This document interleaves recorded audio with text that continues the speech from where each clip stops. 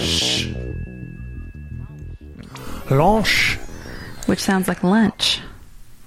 Oh, Canada. Oh, hey. Look at that. Can you go any further? My home and native land. Oh my goodness. This is surprising. Please continue. I don't remember. True patriot love.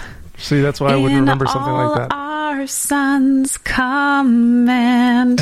True patriot love. Yep. That feels like a bastardization of the word love to me for some reason. Yeah. But why? That's my own hang up.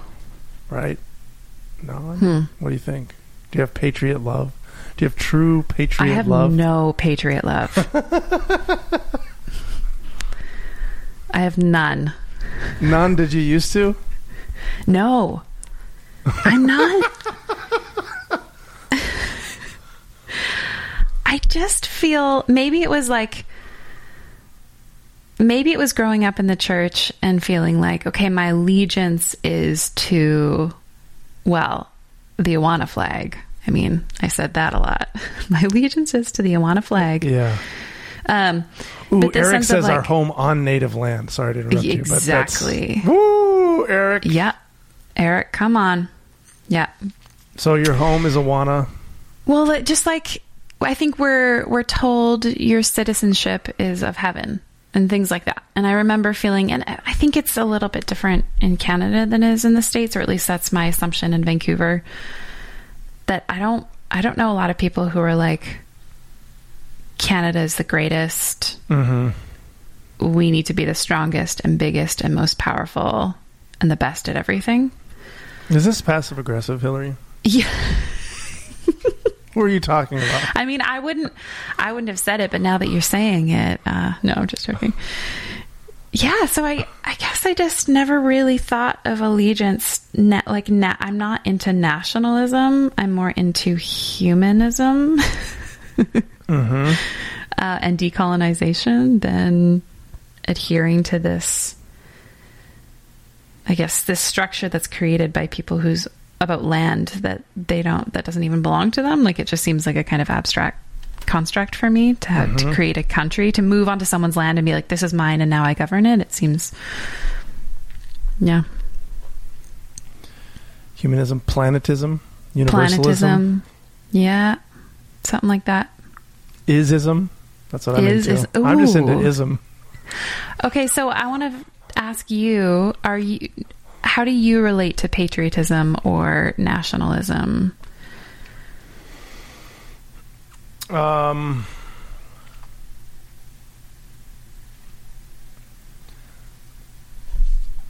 like a lot of restaurants in the United States.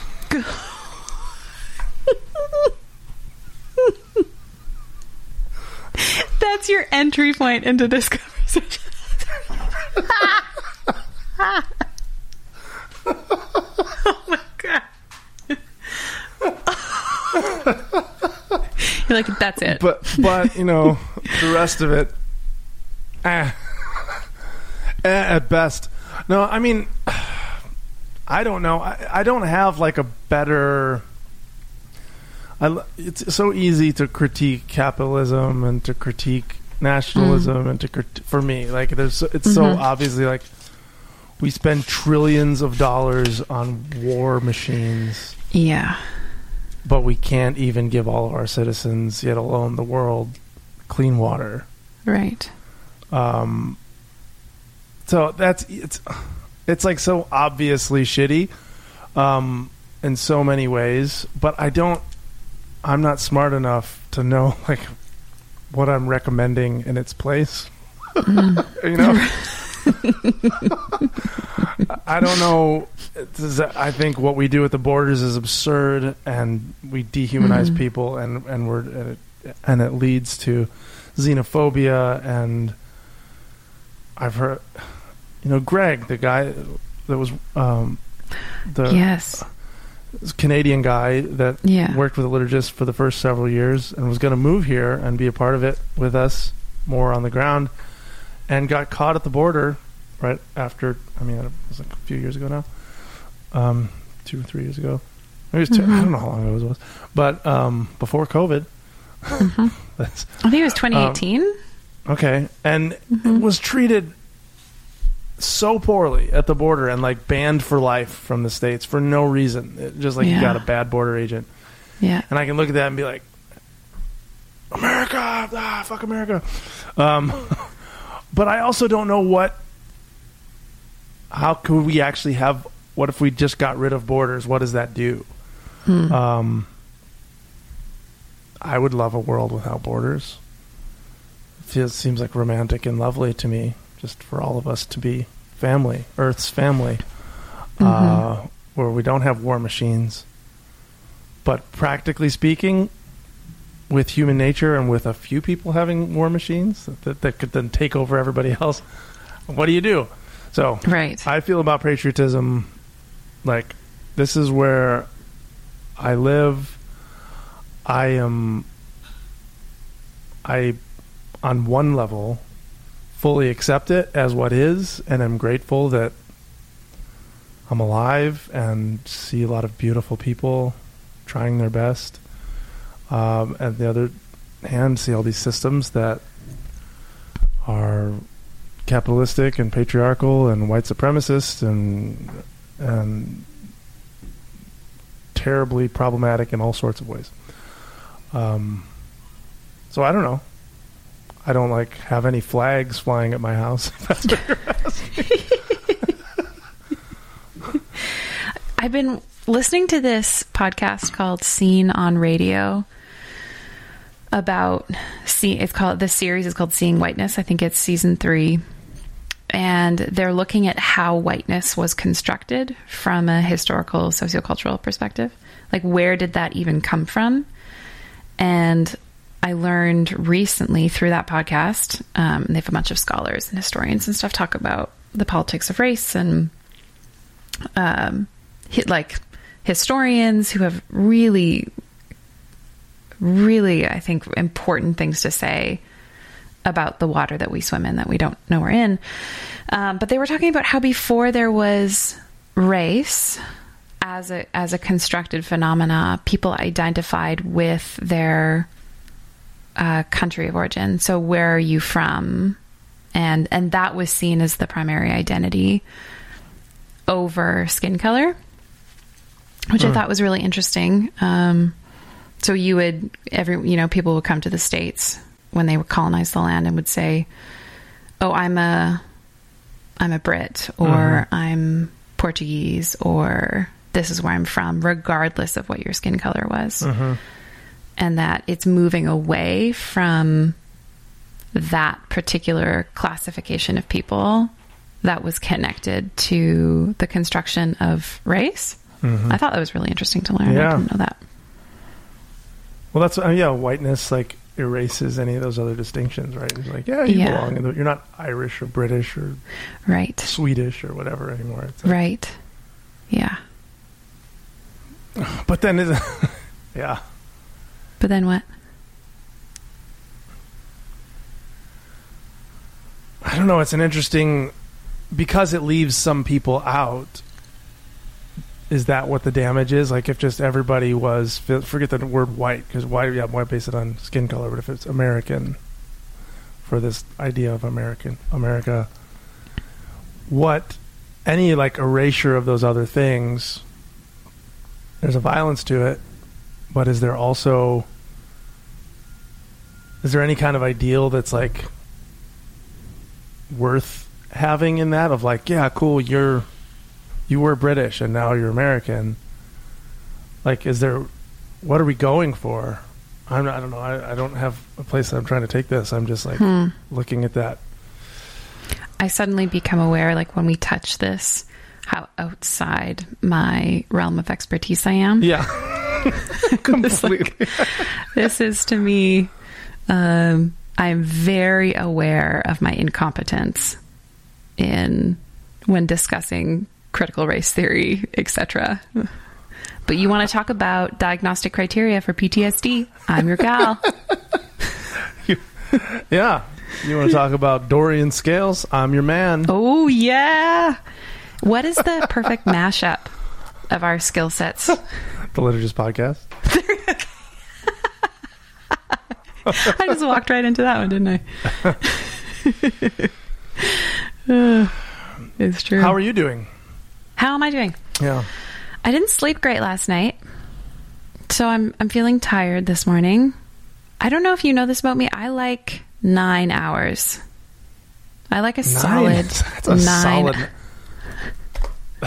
That's a solid night of sleep.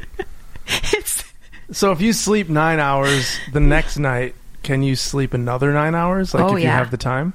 Oh, big time. Every night. Every night I could do it. If I sleep 9 hours the next night, I'm not going to be able to fall asleep till like 3. Really? Yeah. Well, I don't know if anyone's ever told you this, but we can be different people and need different things. I thought you were going to finally give me my diagnosis. Oh, God.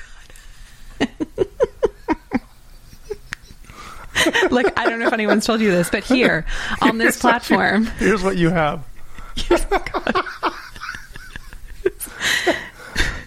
No. Not happening. Not happening. But if you wouldn't mind, just hold up your finger real quick. I'm just going to... Yeah, that's right. Yeah. Yeah.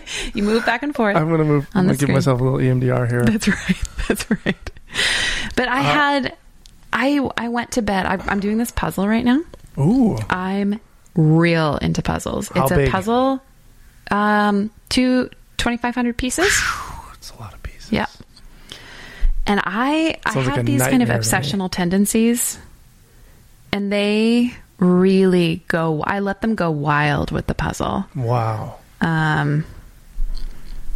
So my compulsions around organizing and putting, getting all the pieces in the right order and flipping them over and coordinating them based on color and size and shape and all of that. I'll send you a picture after. It's pretty hilarious.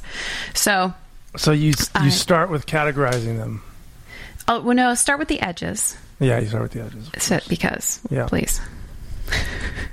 This is, we all know, first rules of puzzles. Of course. Start with the edges.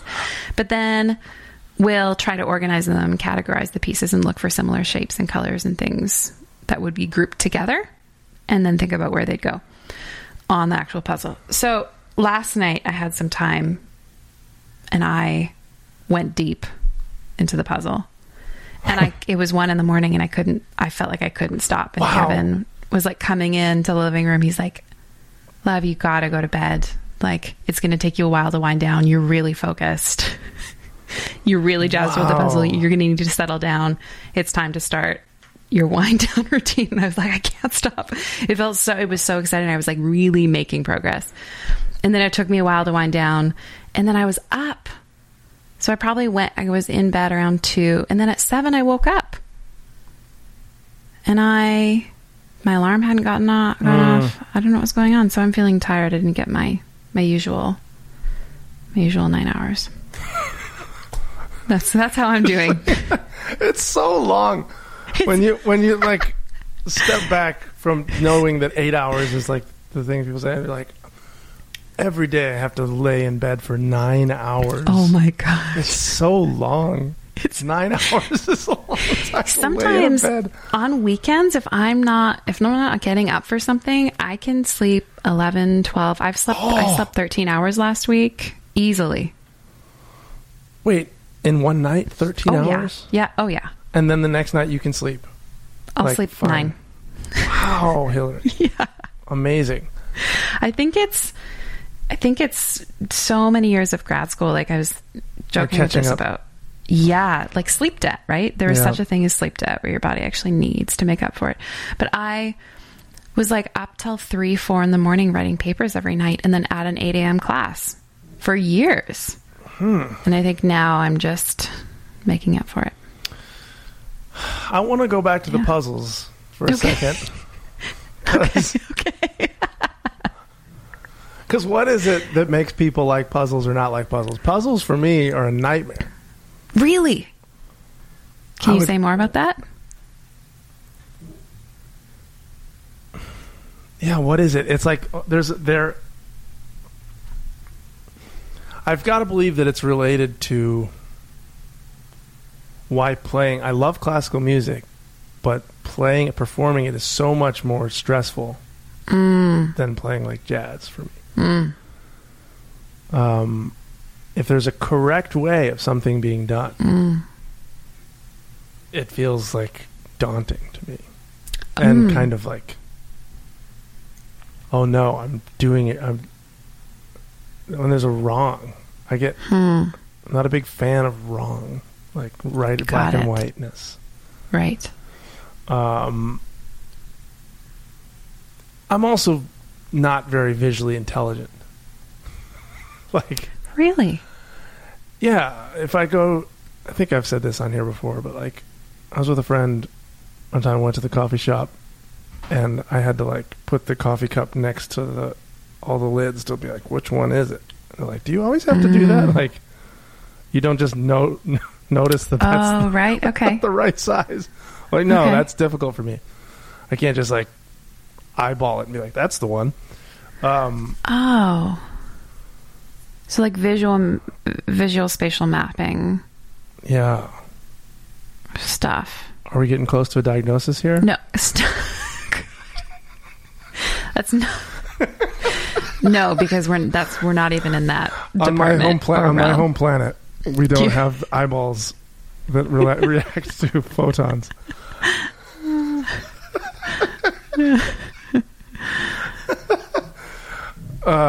So yeah, puzzle is just like, what? It's not. Maybe that's part of it too. I don't know. What about a mental puzzle, like a riddle? I like riddles. Okay. That's interesting. So it's not that you don't like the solving. I like solving. I love video games. Okay. Interesting. Mm-hmm. Is there something... What is different about video games than the jigsaw puzzle? Tanner asked Sudoku. I actually do like Sudoku a little bit. I don't do it all the time, but I had a little phase. Sudoku phase. Okay. Oh, yeah. Did you carry around a book? No, I had my phone. Book? It was in my phone. Oh, okay. I don't know. I was hoping for some sort of insight about what people generally like, but maybe this is just me. This weird guy. Well, you were hoping for insight about... Oh, like what makes people like puzzles versus not like puzzles. But I'm sure there's a number. Well, I can tell you why I like puzzles. Yeah, why do you like them? And maybe there's a kind of like Rorschach thing here where we can impose our value meaning systems on it. Mm-hmm. When I was working on really long projects, like when I think about my master's thesis or my dissertation, this is like a 4-year project from start to finish. And you don't see at the end of the day, visually, you don't see the work you've done. So I'd like sit at my computer all day. And sometimes if you're editing, there's actually not even more words on the page. Sometimes there's less words on the page. So there's all these elements that you're working on to refine this project that you're doing for years. And there's no cues that tell your brain you accomplished something. And there's all this research that was, oh my gosh, I think it might be Steve Iliardi, a researcher who looked at communities where depression is not pervasive historically. Mm-hmm. Or where it didn't exist. And there were a few specific things that showed up in those communities. And one of them was that people could look at their work at the end of the day and see what they'd done in a way that induced a kind of like satisfaction. Yeah. Like, oh, I've accomplished something. Oh, like the field has been plowed. That does like feel good. Right? Yeah. And so I think it might have been when I learned about that research, I was like, okay, what can I do where I feel like I can measure? Oh, yeah. Or I can observe, maybe not even measure, but like observe, like, oh, I put a piece in where I didn't put a piece in yesterday, and something is coming together, and it felt like this smaller scale representation of this big work that was kind of invisible.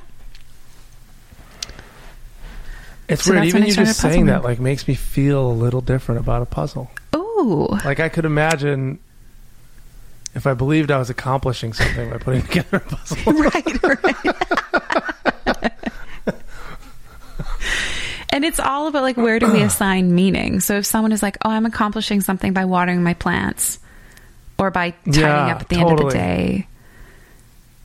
But those things didn't, I guess, they don't mean as much to me. So there was something about being able to, the building and not necessarily just taking things apart or cleaning up, but like I'm making something. And that cues me into feeling like, oh, I can see time passing. I can see movement. I can accomplish something.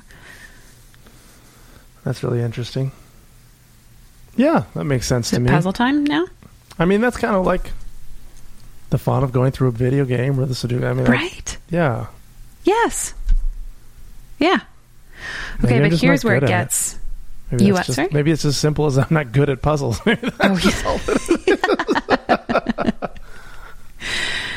Okay, then here's where it gets really interesting.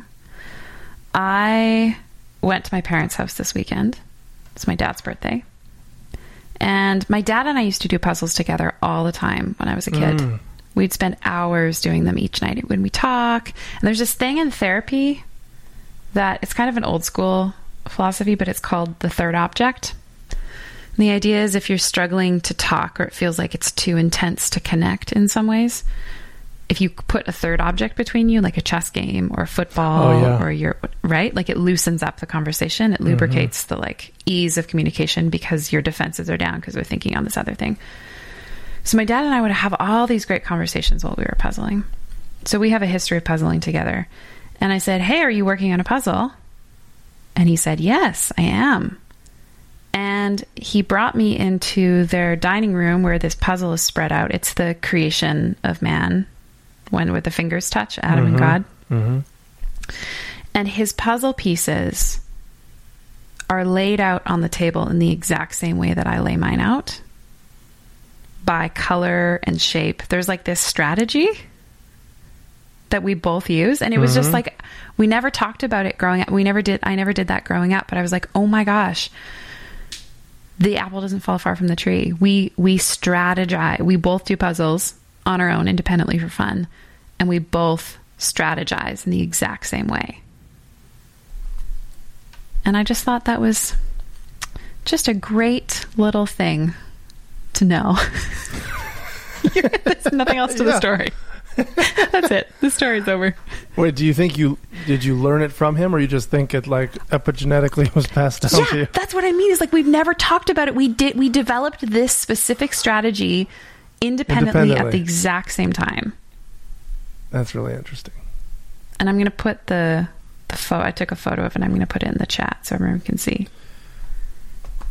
I was really happy to find out when I found out that Mike and I had developed the same decision-making test for ourselves. Oh. Before we knew each other. Can you tell me more? Yeah, his was obviously more, his was like involved, he put it in a spreadsheet and I just kind of did it freehand. Okay. But it was the same principle. We came up with the same. One time he's like, okay, I need to put this through my decision-making matrix or whatever he called it. I was like, what is that? And he showed me. I was like, I do that exact same thing. Whoa. That was a fun little... But basically what we do is determine all of the variables affected by the decision. Okay. All the things that you value. So let's say it's where I'm going to move. If I'm going to move, great. I'm going to move to Portland or Boulder. And so what are all the variables that are important to me in that decision and that are affected by it? Weather, friends, job, cost of living, blah, blah, blah. All the things. Yeah, all of them. Okay. And then you rate those things. You can, whatever scale you want. So you could just say a 10-point scale. And of 10 points, how important is weather? 6 points. How important is friends? 8 points. How important is close to family? All the things. And then you score in the other axis. You score each. So Portland. What does Portland get for weather? Portland gets a 4. and Boulder gets an 8. And then you multiply, and then you do that through the whole thing. Okay. And then you multiply those two numbers. So Portland, the weather is 4, and the importance of weather is 6. I don't know if that's what I said, but so that gets 24 points for that category. And so then you add up all the points for each city, whatever gets the higher score. If you're honest with yourself about what's most important and give it an accurate score, theoretically, you've got your decision. That's amazing, by the way. I have so many follow-up questions. First, what choices have you made using this rubric? Most of my major decisions. No. Most of my... Yeah. That's amazing. And it just lines up. What I find is it lines up.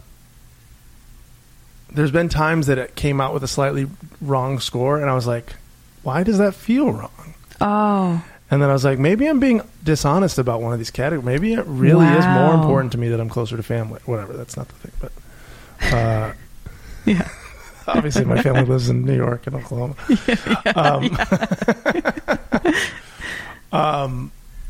But yeah, maybe I'm not as... maybe it's... Whatever, for the friendship thing is higher on my list than I think it is.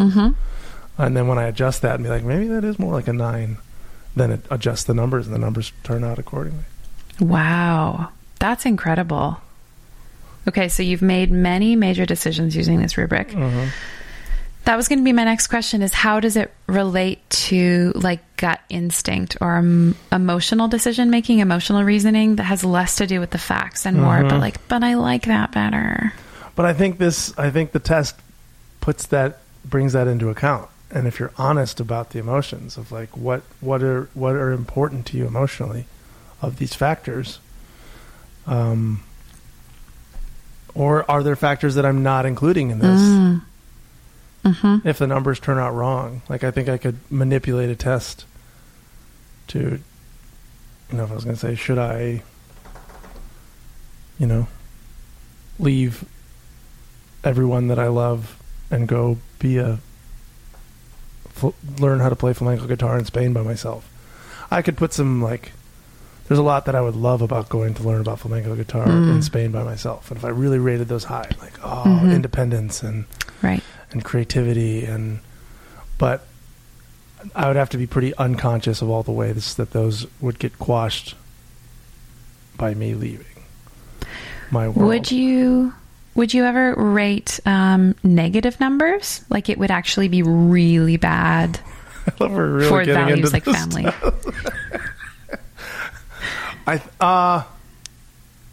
It's a good question. Or the lowest it would get is 0. It's a good question. I think to be accurate, you'd have to be able to insert some negatives possibly. I haven't included negatives. But we were doing a similar...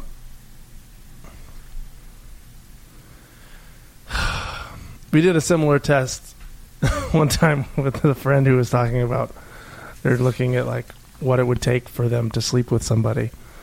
And she had this whole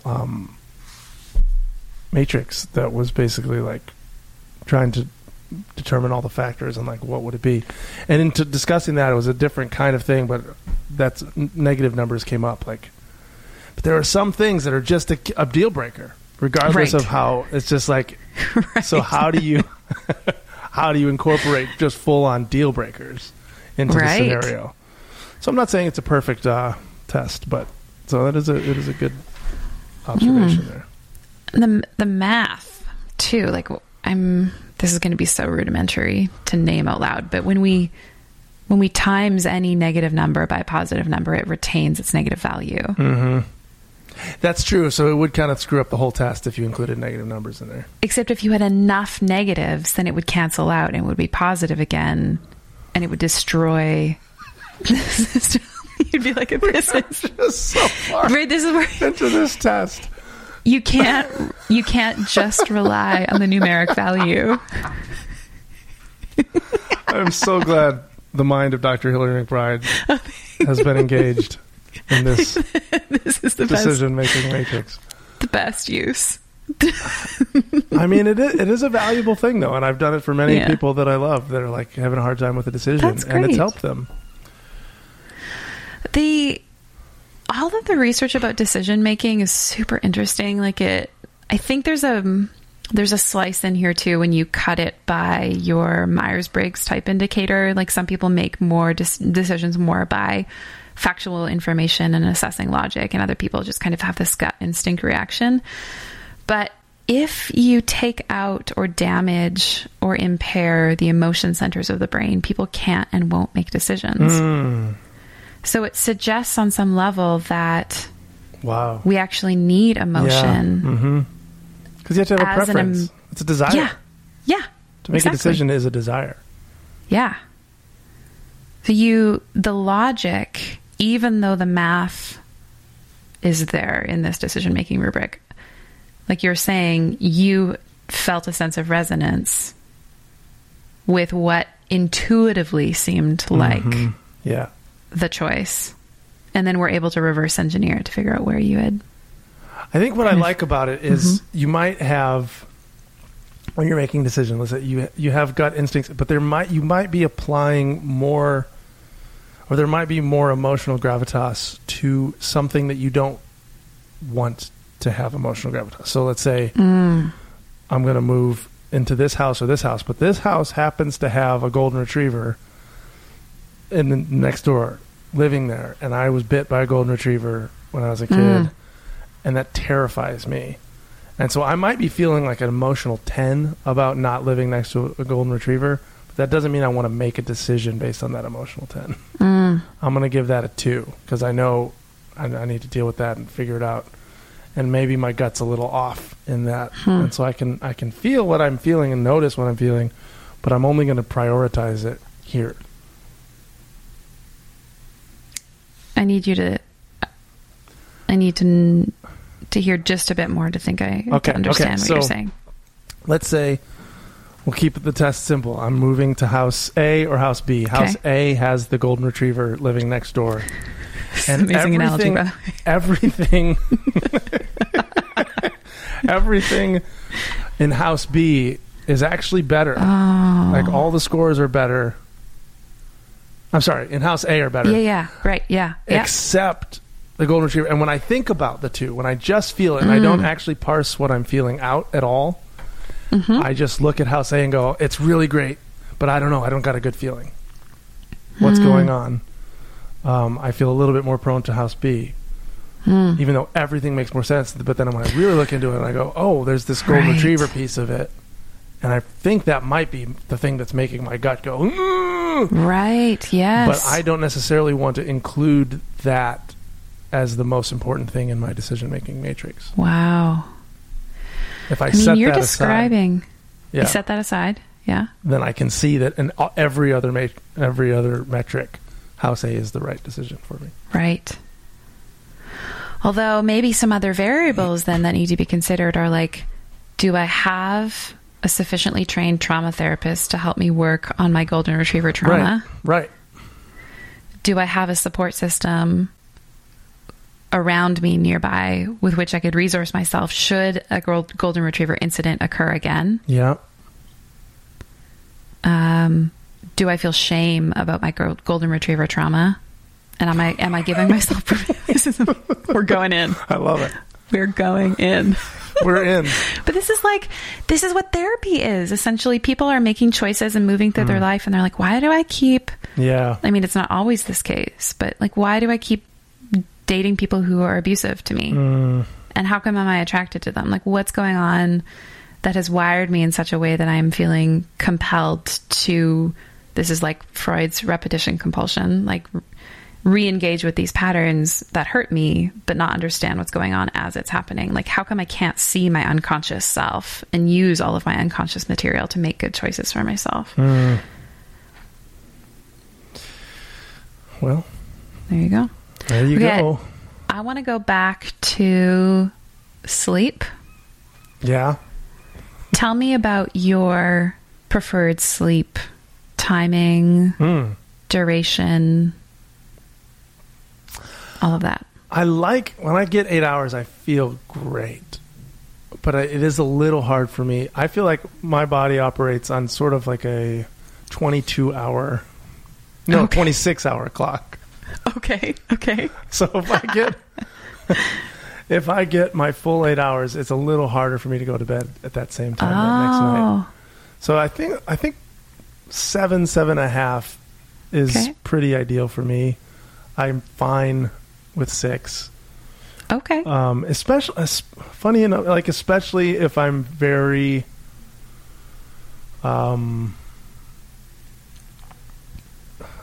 if my mind is calm and still, and I have enough silence in my life and enough, then I don't know, I feel more just rested in general and don't need quite as much sleep. And then I would prefer if I could just extend the clock 2 hours and then just like stay up till midnight every night. Oh. But then the next night it's 2 hours later and it feels like 2 a.m. to me. Right. Then I'm ready to go to bed. But if it's I have a hard time on a 24-hour cycle, like staying in the exact same rhythm. And did you notice that having kids changed sleep and your relationship to sleep? Oh, yeah. Yeah. God. Yes. That's the most... I remember, like, when we got an au pair, Monique, a couple of years ago, and it was funny when there's, like, laws and rules about what the au pair can do, and realizing at the time, like, oh, parenting is inhumane, because it's like you can't you can't hire somebody to do what a parent does, or it like is more like slavery than employment. It's like it's not humane, because you can't tell somebody, you just got to be on the clock for 24 hours a day. Right. And psychological torture. Yeah. And if they wake up at 3 a.m, well, that's on you. You just can't do that to another human being unless you're the parent. So, yeah, it messed with sleep. I mean, finally, so not that long ago, it was a handful of months ago, that Lucy didn't wake us up in the middle of the night. Oh, wow. And Lisa and I woke up in the morning. We looked at each other like, oh, my God. Like, what happened? We woke up and it's morning. Wow. That was amazing. That takes a toll. It definitely takes a toll, having like the interrupted sleep and the like. Poor Tanner's. How are you doing, Tanner, with all that these days? I know he's going through that for a while, but it's bad. You can't hear me, but it's a thing. Yeah. Mm-hmm. Listeners, he just responded and said it's bad. It's a thing. Mm-hmm. It's not great for mental health. Oh no, it's horrible. In fact, like there are all these metrics, like we've been talking about health on we've had a few other conversations, like what is health? How do you define health? But if we're looking at like optimal functioning of a biological human being, of the human being's biology, sleep is like one of those things that is non-negotiable, like enough sleep. And it can make the difference for people between psychosis or not. Like it is. And in terms of longevity too, like what happens in terms of your brain getting detoxified when you sleep, memory encoding, your ability to heal, emotionally regulate, not freak out at other people. Yeah. It's the real deal. It's a big deal. It's a big deal. It's a big deal. Mars has 5-hour days, says Meg. I saw that. Thanks, Meg. That's what I'm thinking. I'm thinking my home planet good. has You're into it? 25 to 26. It's the Alien Podcast. You got to make the joke every now and then. Yeah, you got to take that bait. Hey, would you, when the girls grow up, would you, because I'm thinking like because of Monique and because of the girls, have this routine, this regularity, because other people are from planet Earth in your home. Mm-hmm. Would you ever consider having a 26-hour day? I would love to just try like it. Yes. Just to try cycling through. Yeah. The problem, it does suck once you get into the like going to bed at 5 or 6. I mean, because it has tended to happen when I haven't had kid responsibility. Right. Even for like on tour or something, if we have help with the kids or I'm out of town or whatever, I do tend to like go to bed later every night. But then once you get into the like 4, 5, 6, it gets a little depressing for me because then you wake up and the day's pretty gone. Right. There's like not a lot of sunlight left. That gets depressing. Mm-hmm. If the sun could follow me, like could I travel through time zones? That would be fun. Ooh. Just go west every day a little. Right. Just a little bit. Just 1 or 2 time zones. There is something cool about being awake when everybody else is asleep. Yeah. Do you like that in the morning or in the night better? I just don't. I don't get up early in the morning, so I don't usually have that experience. But there's been a few occasions where I have, where it feels special. I wish there was another way to describe it, but no, it feels special. I mean, it's a different world when the world is sleeping. Yeah. It's quiet and it's, I don't know. It's kind of the same feel. One of my favorite places we ever lived was on the 39th floor of this building in Denver. And it was just up above the rest of the world, and you could just kind of, it's similar to that feeling. It's like, you're kind of set apart from everything in a way that you kind of like look out at the world.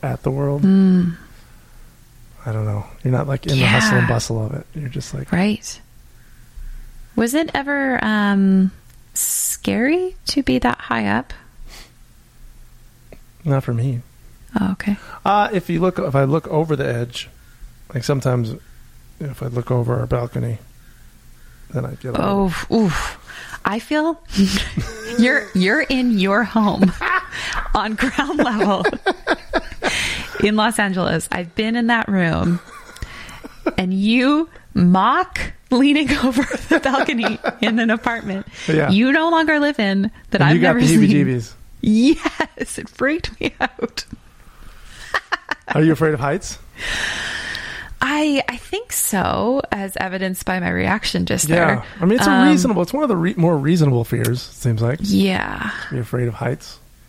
And I think I've told you this, I have a history of OCD, and I don't have compulsions in the same way right now, but I still get intrusive thoughts all the time.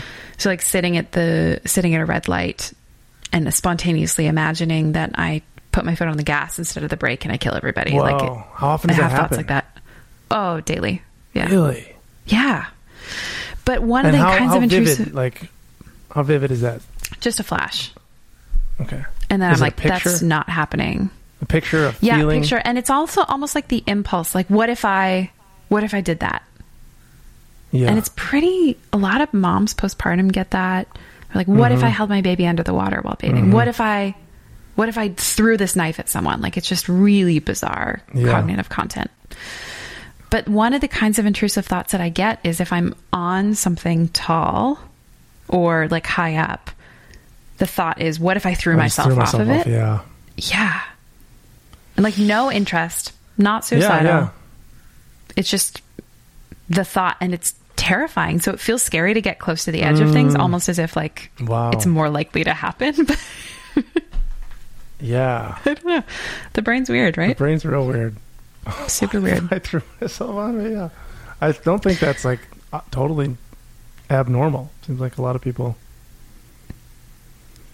I don't know, think those kind of things. Well, we have bizarre content cognitively all the time, but it's just not disturbing in nature, so we don't attribute any meaning to it, and we don't disengage from whatever we're doing. Like, I don't know, this morning, one of the first things I thought when I got out of bed was like, oh, pizza's delicious.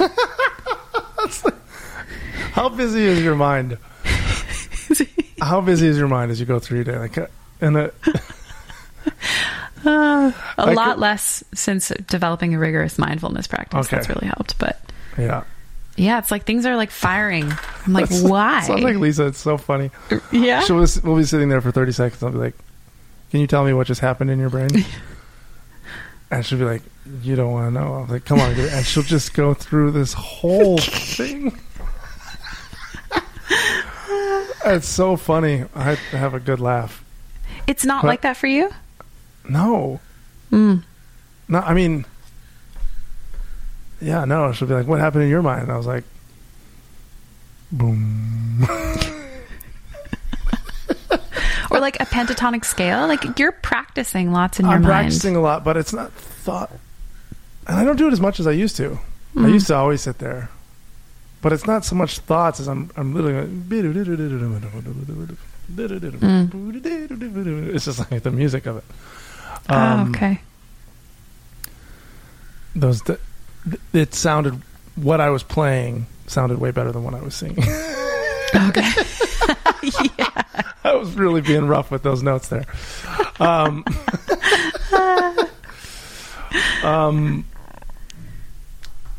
I think I used to have a crazy, like a big, like more wild thoughts in a row, but it really slows down a lot.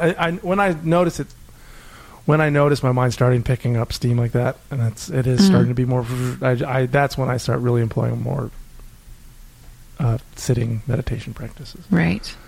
Yeah. Because I do find that slows my mind down quite a bit when I'm actively sitting. That's the thing. Yeah. Yeah. Yeah. Yeah. And holding your attention. Yeah. Totally.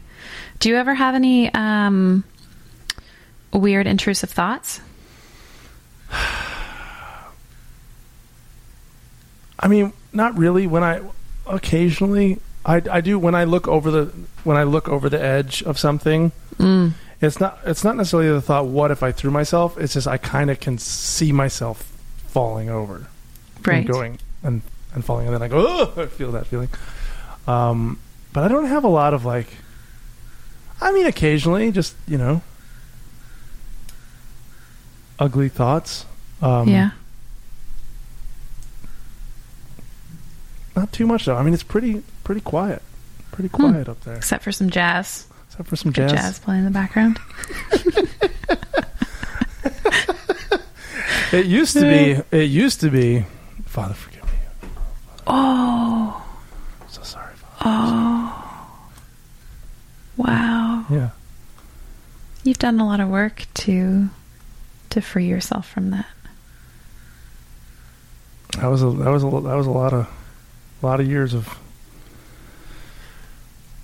painful, shameful patterns, for sure. Did you have a moment where you were like, I'm not doing that. I'm not saying that thing. It was after that spa story of me letting go of God. Right. That was from that moment. And it was so weird because before that, those of you who don't know what I'm talking about, I had this moment in 2012 where I decided to be an atheist for a while on the floor of a spa.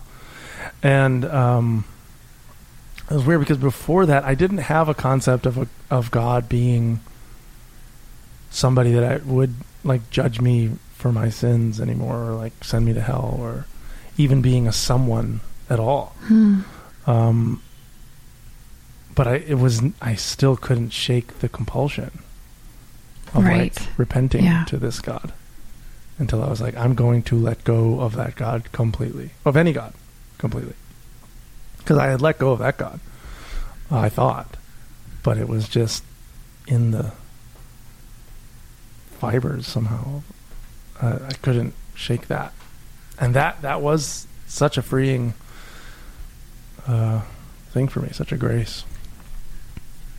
Then did you find you would catch yourself repeating that thing in your head and then have to remind yourself, no, I don't believe that anymore? I don't think so. I think it just went away. Whoa. That's so fascinating. I think there may have been certain instant, after I'd masturbate or something, maybe there'd be do I need to repent kind of impulse for a second.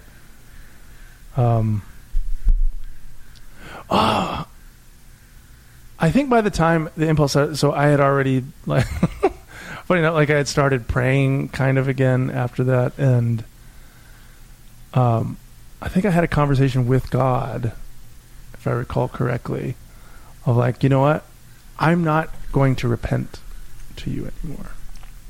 Mm-hmm. I'm just going to trust. Whatever. I'm trying to say something articulate here. It probably didn't say like really articulate. definitively. I just was like, the feeling was like, I'm going to trust in your love, and not make this an interactional relationship where I need to make sure I'm getting enough grace to cover. Like I just kind of let go of all of that, and I'm telling you that because when I'm in that transactional space, I'm more selfish, I'm more lost in my ego, I'm less loving, I'm less open. When I'm just like, this is what it is, my heart is actually more open. I have more faith in a weird way.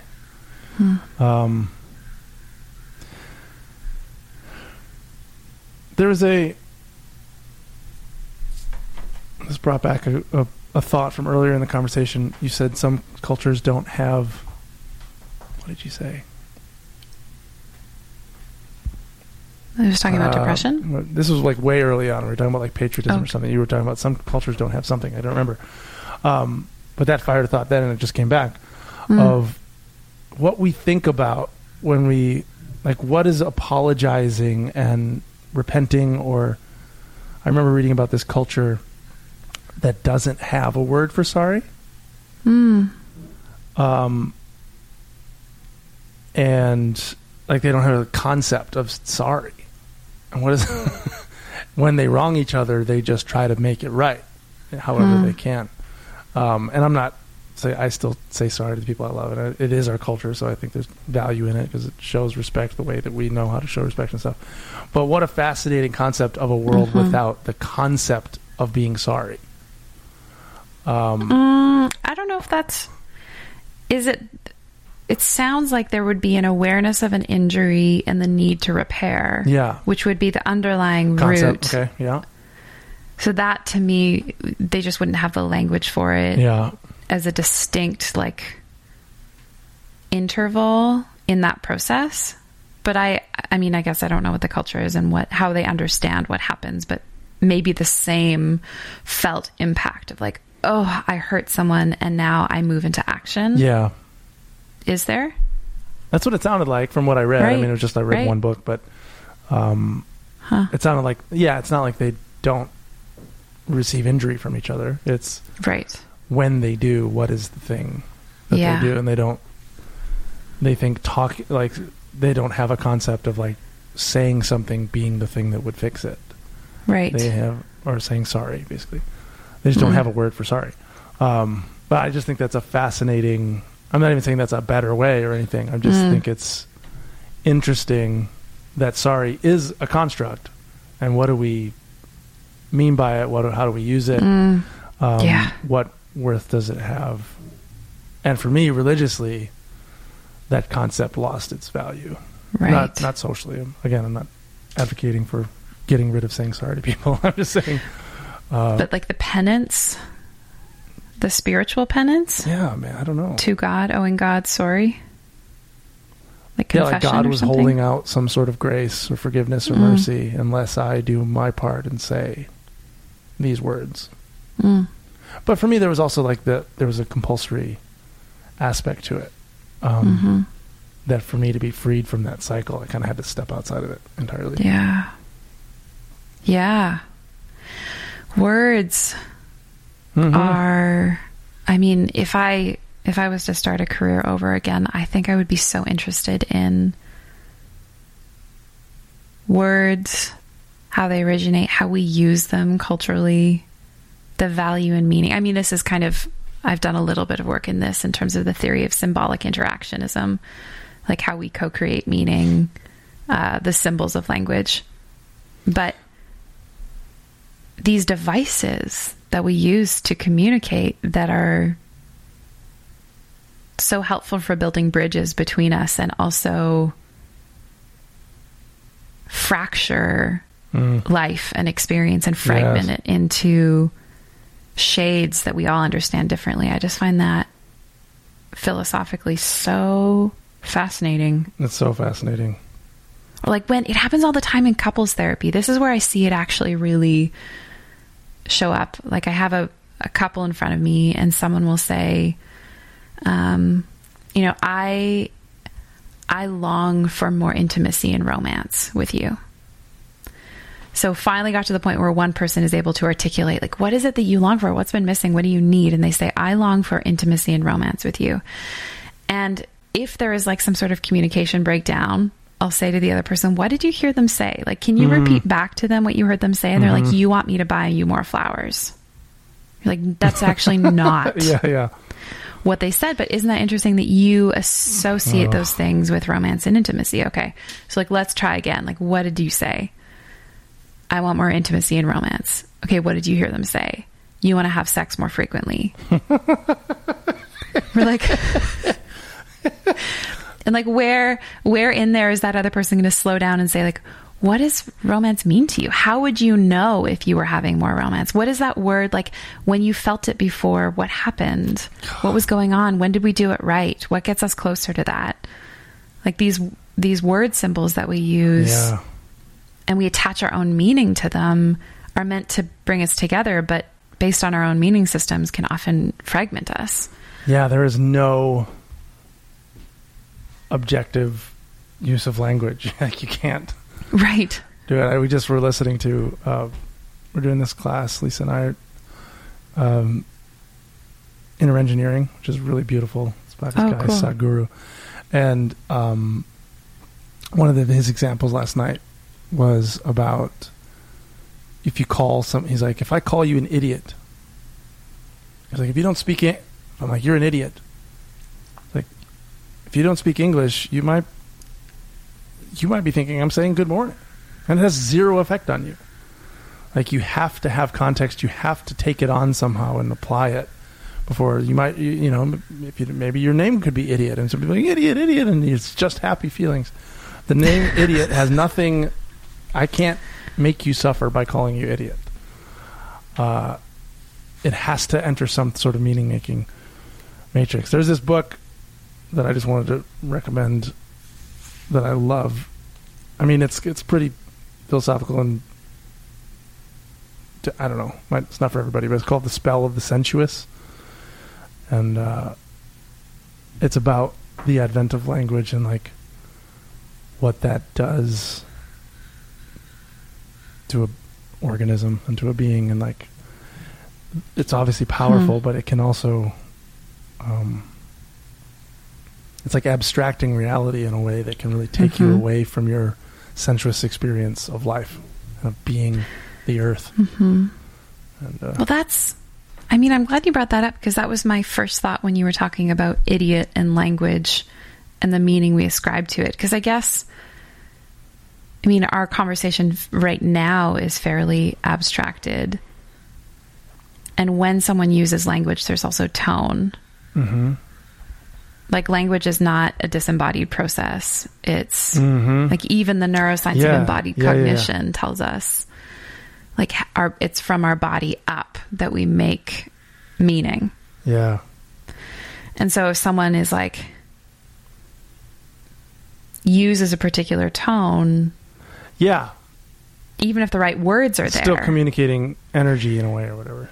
Like, I remember I took a bunch of sign language classes. I used to work in a context where I needed a sign pretty regularly. And I remember one of my first classes, the demonstration was about the person saying fine, and how you can say fine with your hand, but you can be like, fine. Fuck you. Right. And even without the words, so to speak, just the tone can be communicated about the embodied language. And my dog Willa gets that. Ah, right. Yeah. Right. Yeah, you can go, Willa, you're such an idiot. You're so stupid, Willa. She's like, whoa, tail wagging. But you could also, I'm sure, be like, Willa, you are such a good dog. Ears down. Yeah. Yeah. Yeah. Hmm. Well, there we go. We really took a ride do today. you want to call it here? What is the? Yeah, Yeah. sure. What would we sum up? We didn't start with a word. Oh my what word gosh. would you sum up this conversation with? Well, I hear the categories in my mind are sleep, thinking, and language, intrusive thoughts, which I guess could be in the thinking language category.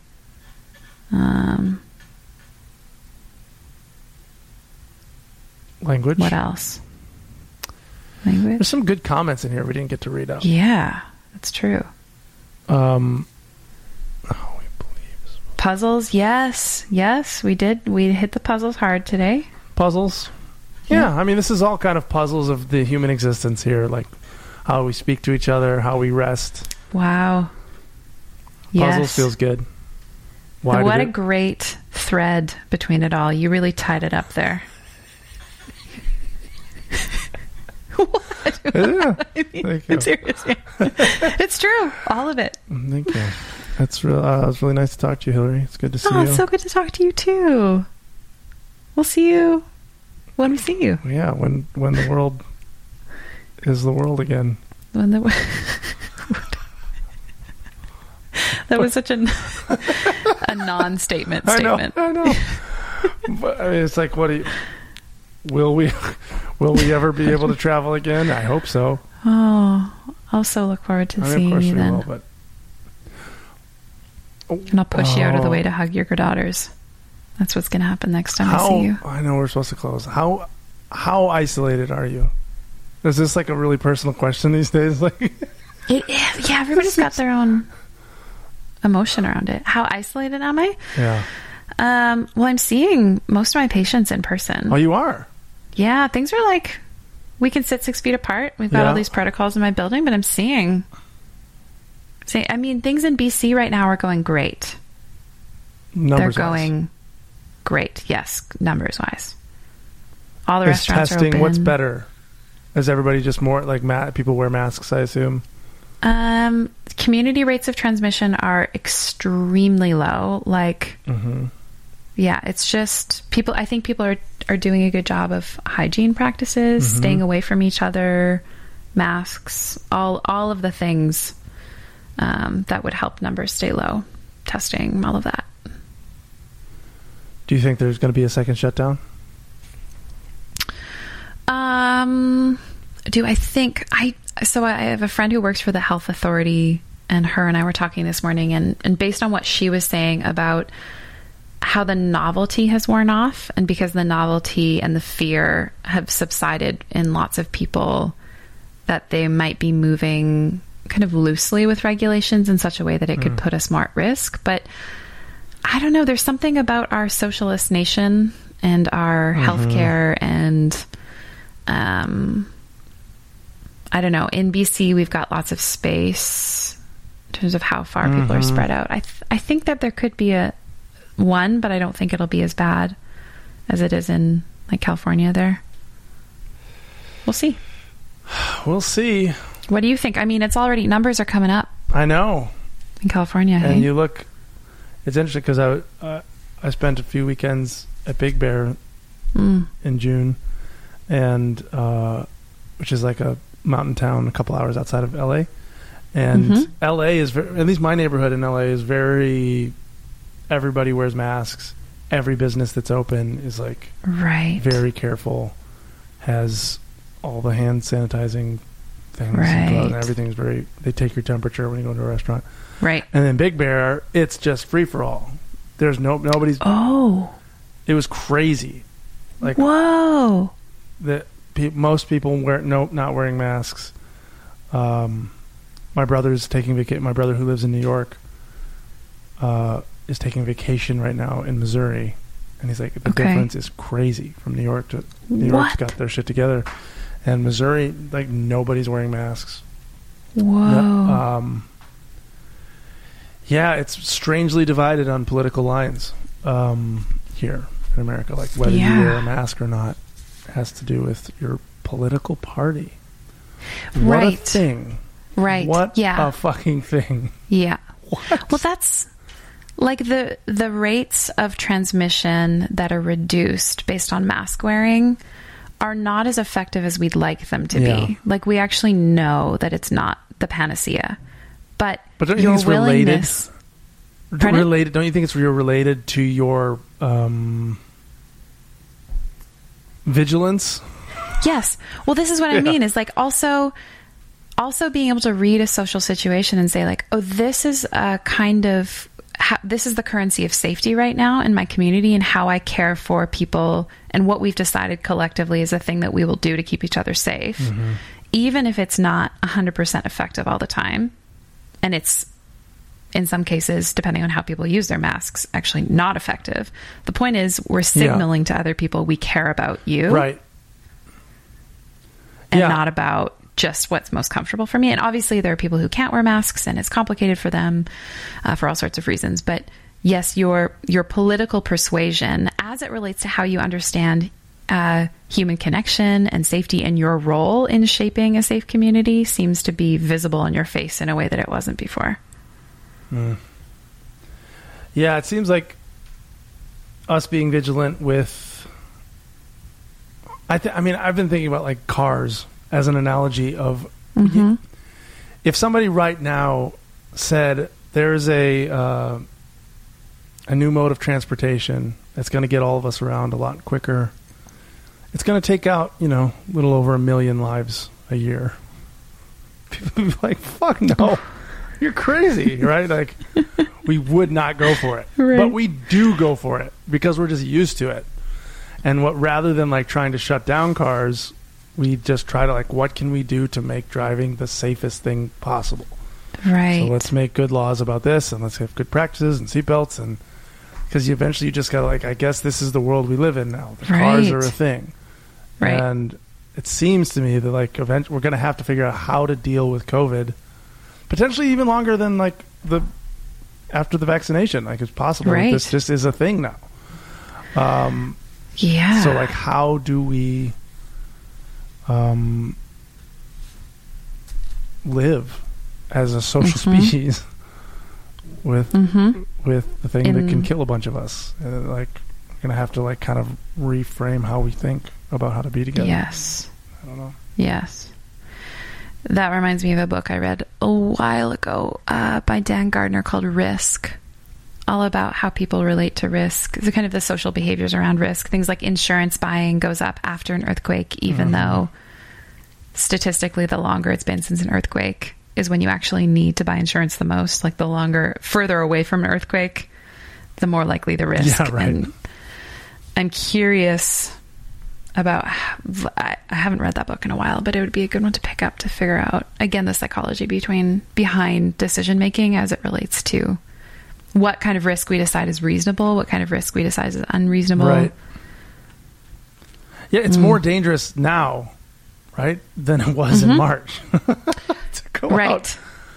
Right. So, but we're all like, well, we did it. Yeah. We did the quarantine. Yeah. We put our time in. Yeah. Yeah. Crazy. I'm sorry. I keep extending the conversation. I'm enjoying talking to you. Oh my but gosh, no, it's so good. Call it a day. Thank you, Liturgist, for being on. Thanks, everybody. The